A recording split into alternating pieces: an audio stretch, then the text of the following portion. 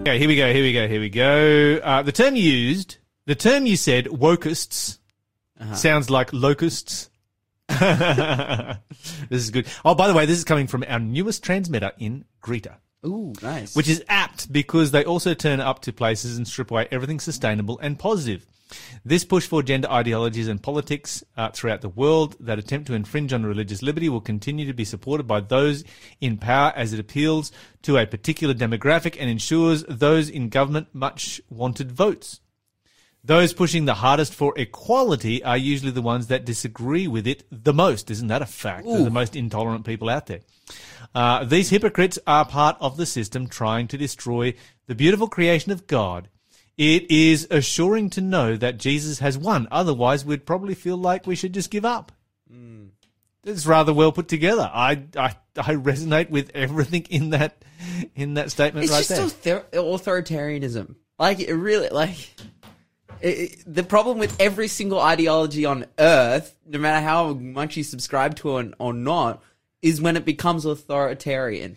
I was just reading an article, and I might actually spend some time going through this article here on Faith FM, maybe next week. Usually what I try and do is cover stories that broke overnight, but this is one of those stories that is that's timeless because this person escaped out of North Korea. They've told their whole story, how they got across into China, sold into slavery, rescued by missionaries, got through to Mongolia, finally found their way to the United States, but grew up in the world's most oppressive regime. And now at Columbia University, and have put out an article saying Columbia University is more repressive than North Korea. That's intense. Very intense.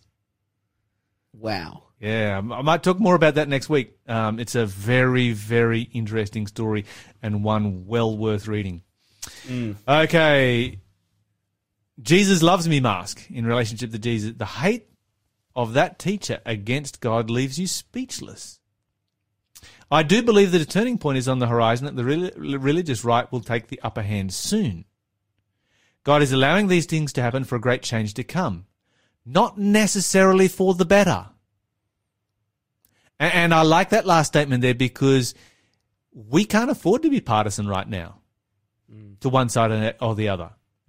We need to be partisan to the truth and the truth only. Yes. And what is right. Because, if we start taking, this side, that side, the other side, left, right, or indifferent, there are always going to be policies on either side that are against God. Mm-hmm. And we need to remember that. I really like this qualifying statement at the end here. Not necessarily for the better. End time scenario. Mm-hmm. And when you read what the Bible says, you find that both sides are... And basically what you've got is that the left hates religious liberty. Mm-hmm. And that's a problem because that means religious liberty is going to go out the window. Mm-hmm. The right loves union of church and state. Mm-hmm. And that's a problem because religious liberty will go out the window. Mm-hmm. Both of them are pushing for exactly the same thing from two different directions. Yep. It's wild. But then even as well, like just on a local level here in Australia, the current governments that we have in power, particularly on a state level, like there's some really amazing investigative journalism happening at the moment that is kind of getting into the corruption that happens in state governments. Yeah. And it's like, and it's just like, everywhere. and it's the same everywhere. And it's just like, I can't actually support anyone, even from their ideology. Yes. Because they're just terrible people as well.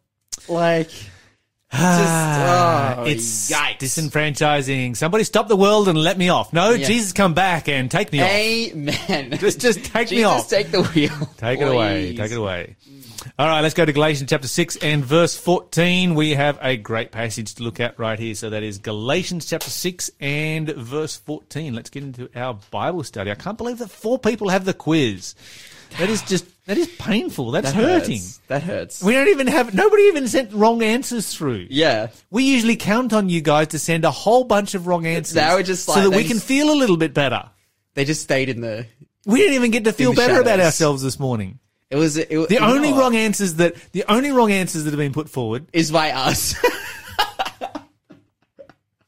They laid in wait. I feel like this was a coordinated attack on us. That's fine though. Faith FM listeners are they're organised. Mm-hmm. Faith FM listeners are organized. All right, Galatians 6 verse 14. What do you got for us? Galatians 6 and verse 14, the Bible says this, stand your ground, putting on the belt of truth and the body armor of God's righteousness. Is that verse 14? Yeah. No, it's not. Yes, it is. Galatians 6 Oh, I'm and reading Ephesians verse 6. 14. All right. As for me, I may never boast about anything except the cross of our Lord Jesus Christ. Because of that cross, my interest in the world has been crucified, and the world's interest in me has also died. Okay, there you go, right there, Lawson. That message is for you and I. Amen. We needed that right now. Uh-huh. Because we boast too much in our ability with the quiz. And God has come to us and God has a message for us. Do not boast in anything other than the fact that Jesus died for you. He has smote us. 100%. We have been smitten. Mm-hmm. Okay, but I want you to think about it from a deeper perspective. How do you boast in the cross of Christ? Why is that something that is boast-worthy? Let me read it from my translation. But God forbid that I should glory, save in the cross of our Lord Jesus Christ, by whom the world is crucified unto me, and I unto the world. How do you boast? What boast? Because boasting is talking about yourself, right? Uh-huh. And making yourself look better. And bragging. How do you brag it? What about the cross allows you to brag? Let me ask you this question, Lyle. Yes. Did you have anything to do with Jesus getting on the cross 2,000 years ago? Did you help him up? Did you physically no? Figuratively, yes. Definitely. Because of your sin. Because of my sin. Oh, actually, okay. So it's because of your terribleness that Jesus had to be crucified. Yes. And you did nothing to help him through that situation. You didn't comfort him through that situation. Nope. Yeah. You're listening to Faith FM, positively different radio. No, it was my sins that put Jesus on the cross. Uh-huh. And it did nothing to alleviate that. And this is where we can boast that our God is so good, is so loving, is so caring. And it makes the point here. It's like, now you are crucified to the world. You don't need to have anything to do with the world because our God is so good, is so much greater and higher and better than the world could possibly be, that we put him on a cross and he took it. That is how loving our God is. That is how caring our God is. That is how amazing our God is. That is where we can boast. Okay, now let's think about that and compare it with the world that Paul was living in when he wrote this. Let's think about the gods who existed back then. And let's ask ourselves the question, why did Christianity explode in the way that it did across the empire? And you compare this, where Paul comes and preaches his message and says, all right, there is this God. And your sins caused him to be crucified. Your sins caused him to be tortured. Your sins caused him to suffer unimaginable pain. You did all of this, and he took it all for you. You know, and this is comparing with a God, you know, the other gods who were at the best just cruel and heartless. At the worst, they were infinitely cruel and heartless. At the worst, they didn't exist. Yeah. Basically. Yeah. They're actually used as a social political tool to control people. Absolutely. Absolutely. And so when you compare this God with those gods, you can see that this God suddenly has a whole lot of appeal because this is a God who actually cares for you as an individual. Yeah, wow. Whereas these other gods, you know, you'd appease them every now and then, put some incense on one of their altars, sort of keep them a little bit happy, ask them for favors when you want a favor, offer some sacrifices when you want to get on their good books and earn some brownie points with them, and all this kind of thing. But here comes a God who does the exact opposite and says, no, I will actually sacrifice for you, and I will give the ultimate sacrifice. I will give the sacrifice of my life. And it's in spite of you as well. Yes. So this is the thing. Yes. Is that when you were my enemies. And this is what we read earlier this week. And as well, it makes me think, like, the gods of the pagan world at the time were consistently mad at you in spite of you. It doesn't matter how good you could be. Like, you served a god that was infinitely unquenched in the amount that you could appease him. That's right, a bottomless pit. Whereas God loves you in spite of you. That you are so terrible, you are so lost, so far from him, such a sinner, such an awful person, yet he died for you. So the other gods were a hungry animal demanding to be fed that could never be filled. Mm-hmm. Whereas this God comes along, Jesus Christ, and rather than demanding to be fed, he says, let me feed you. Wow. Rather than demanding something, he says, let me give my life for you. This God is such a massive contrast, and you can see why Paul says, I'll boast. I'll boast about the God that I serve. See if you can match this in any way, shape, or form with any of the gods that you serve. See if any of your gods come even close to this God. They just simply don't.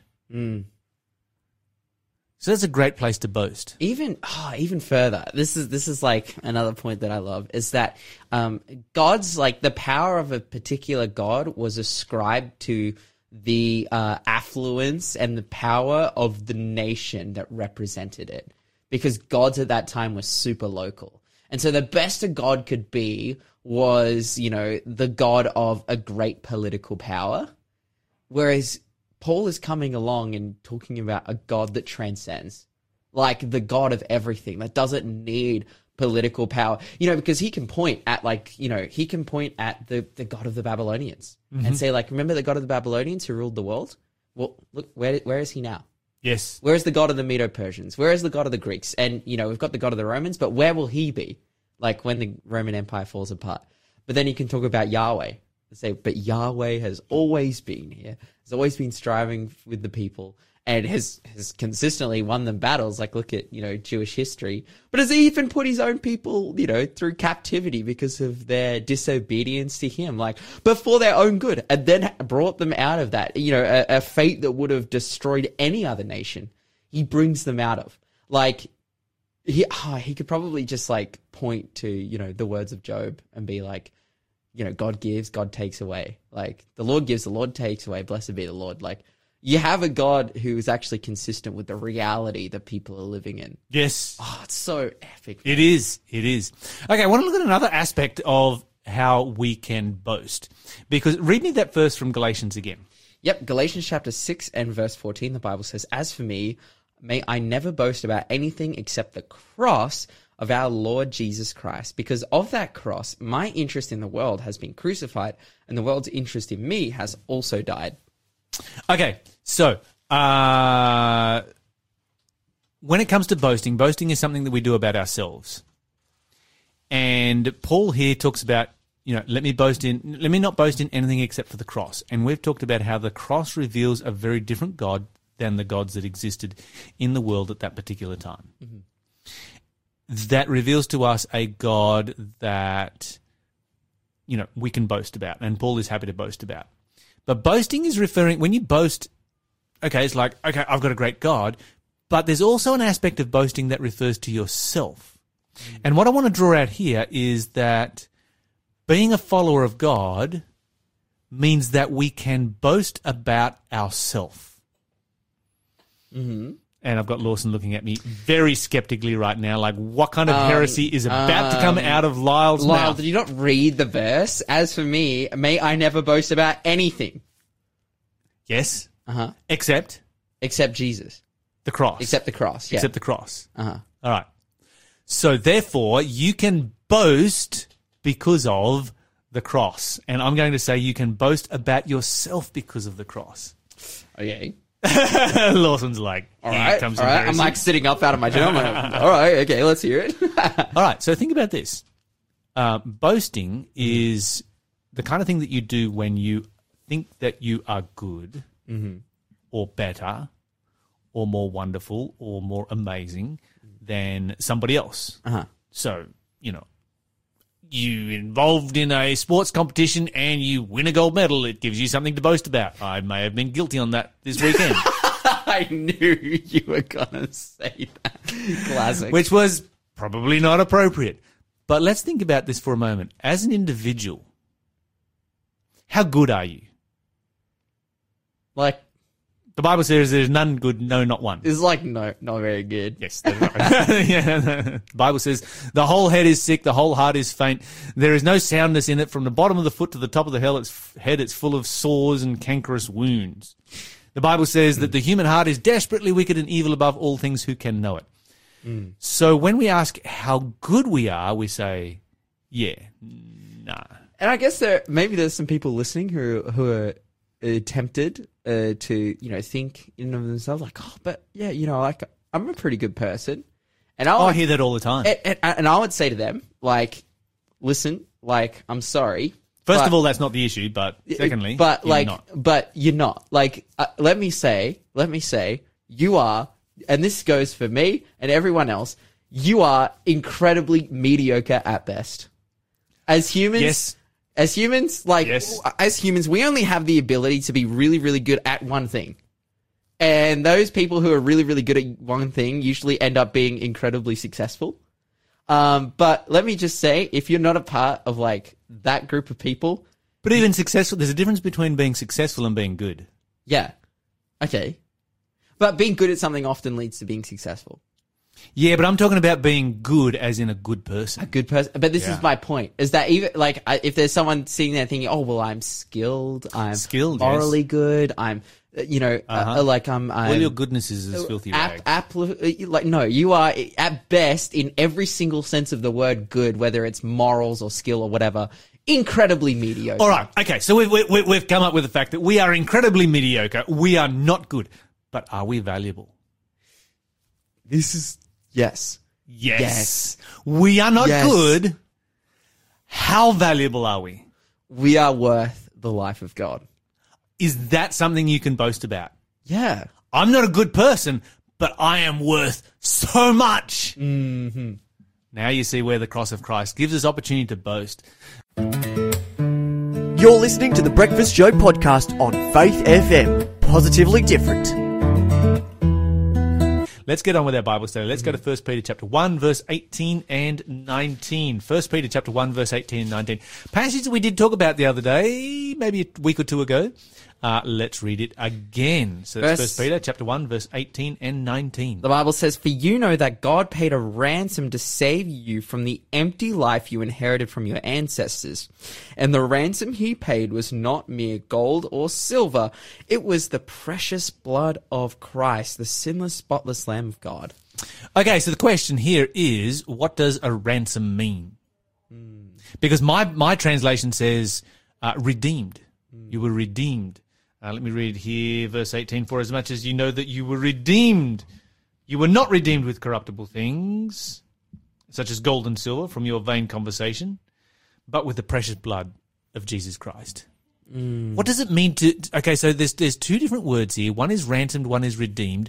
The word... Those words are both kind of used, but ransomed is probably used more often today. Give us some context. Where would you find this word? You'd find this word in a police operation, Okay. Where they are trying to get back someone who has been kidnapped. Yes. And there will be a ransom given by the kidnappers. Okay, why did the kidnappers choose this person? Because they know that the people can pay the ransom. Okay, because this person's valuable, right? Yes. All right, so for there to be a ransom in the first place, there has to be a valuable person. Mm-hmm. You can't go and take a homeless person off the street and call for a ransom. You have to choose somebody who is valuable. Mm-hmm. You know, if you took ScoMo captive and held him for ransom, then you might have a better chance of getting a ransom. Maybe the Queen. Or the Queen. Dude, you would get big bucks. You've also got a better chance of being shot by the Queen. But these are people who are considered to be valuable. Uh-huh. Whereas when Jesus paid the ransom, he paid that ransom for the homeless person on the street. Because he saw that person of equal value to ScoMo or the Queen or some other celebrity or footballer or whoever else might be out there. And that value is his life. That's right. Like, this is the point, is like, God. This is the kind of person is- who goes in with the ransom and says, here's what I will do. I'm actually worth more than what they are. And so what I'll do is I will swap places with them. And the person says, well, that's fine, but if you do, I'm going to kill you. He's like, that's what I will pay. I will pay this to get that person free. That is an incredibly high price. And that illustrates the value that we have as sons and daughters of God. Wow. You know, that's the kind of price that you would pay for your child. Yeah. You know, I think that any of us who are out there as parents, if we were in a situation where that was the only thing that we could pay, we wouldn't blink. We would say, sure, I'll do that. Yeah. I'll just swap. We would do it without even blinking. And for those of us like Lawson who don't have children yet, that is in your future, but your parents would do the same. Oh, 100%. They would not even flinch Uh-huh. in making that decision. And when we understand the love between a child and their parents, we get a small glimpse, a glimmer of why God calls us his children and why God was prepared to do what he did for us in ransoming us, buying us, redeeming us with his own blood. Let's go to 1 John chapter 5, and we're going to look at verse 11, 12, and 13. The Bible says, "And this is what God has testified. He has given us eternal life, and this life is in his Son. Whoever has the Son has life. Whoever does not have God's Son does not have life. I have written this to you, so that, to you who believe in the name of the Son of God, so that you know that you have eternal life." Okay, so let's think of a ransom situation. Let's say that you're being held captive for ransom, and you know, a really important person turns up, a celebrity turns up, and you're a nobody, and you know that you can never pay the ransom. It's just never, ever going to happen. And so you're just resigned to being, okay, I'm going to die a horrible, cruel death right here. And so this is the situation that you find yourself in. You're going to die a horrible, cruel death. It's just, you know, it's not, and then somebody turns up and says, I'll pay the ransom. And the people who own you say, well, you can't afford it. You can't come up with enough money. And the person says, I'll swap. And they're a really valuable person. And so the kidnappers then reply and they say, okay, that's fine. You swap with this person and that's all good. And so now you have the opportunity to go free. And so the really valuable person turns up and becomes a captive of the kidnappers. And you choose to stay there in captivity. How many people are doing that today? Wow. And what a tragedy. There are so many people who are saying they've got Stockholm Syndrome. Yeah. They've totally got Stockholm Syndrome. Satan has given them Stockholm Syndrome, and Satan's like, no, you're better off here with me. Why would you want to go back to a perfect world? Live in this sinless heap of garbage and rubbish with pain and suffering and turmoil and strife and commotion and injustice. This is better. And we've bought into it somehow or other. And Jesus turns up and is like, okay, I've swapped places. You can go now. And we're like, nah, we'll stay. What's with that? Yeah. It's a tragedy, isn't it? And imagine, you know, when you really understand what God has done for us and how much he has loved us. Oh, these verses here, there are so many illustrations that they just bring to my mind of what God has done for us and how much he loves us and how much he cares for us. Yeah, man, it just, like, it makes me, I grieve, like, for the world. Yes. For myself, like, yes. For, like, because we are all in this situation. We're just, like, overwhelmed by the ridiculousness of sin. And it's terrible. We need to let go. You're listening to the Breakfast Show podcast on Faith FM. Positively different. Question of the day. All right, Lyle, our question of the day is, where did Paul learn to make tents? Okay, this is a really interesting question. You would wonder why it was that the highest trained lawyer and the brightest mind in Jerusalem, in Judea, somebody who was, going to be one of the leaders of the world at that particular time, really. I mean, the second biggest economy in the world was the temple in Jerusalem during the first century. And Paul was right at the very top of the top. He was riding the wave when he became a Christian. Why was he a tent maker?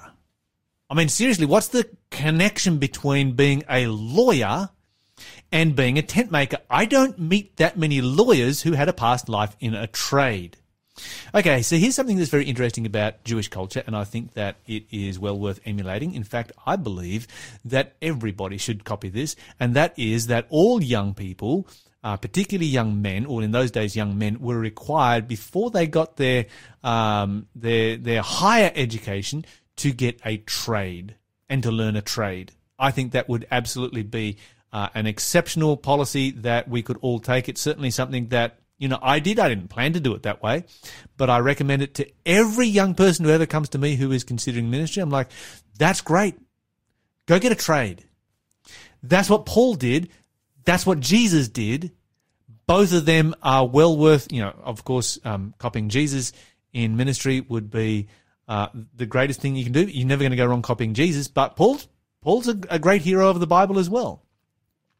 So that's the first thing. The second thing is that this was something that he did not learn while he was doing his missionary work, because the Bible says in Acts chapter 18 that in verse 1, after these things, Paul departed from Athens, came to Corinth, and found a certain Jew named Aquila, born in Pontus, and his wife Priscilla, and came into them. And because he was of the same trade, he lived with them for their occupation. By their occupation, they were tent makers. So this was a trade that he'd had before. Moreover, this is not something that Paul would have been, a trade that he would have been carrying with him, because when you're a missionary, you can't really carry all of the equipment necessary for tent making. And when you move into a new city, particularly Greek cities, you've got to get permission from the city elders. You've got to get permission from all of the trades guilds. You've then got to build up a clientele. And this is not something you're going to do while being a missionary at the same time. But when he could come in and be an employee of Aquila and Priscilla, then that's something that would work very, very well for him.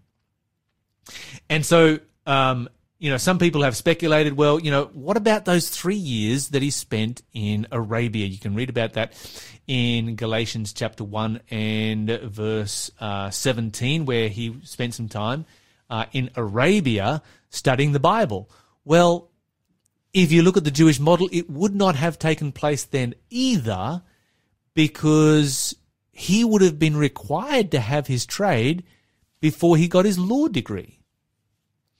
And so when we look at Paul's tent making, and this is what else we find. Paul uses his tent making in an interesting way. There are many places where he goes into an area as a missionary and he works at his trade, so that several years later he can turn around and he can say to these people, look, when I was with you and I was preaching, I wasn't there to be a prosperity gospel preacher. I wasn't there to raise lots of money. I wasn't there to just take all your silver and your gold. I was there to present the gospel, and I did it at my own expense. And so here you've got the highest, greatest lawyer that would have been fabulously wealthy, who becomes a tent maker, or goes back to his trade as tent making, so that he can share the gospel. Wow. Thanks for being a part of the Faith FM family. Join our community on Facebook or get in touch at 1-800-FAITH-FM.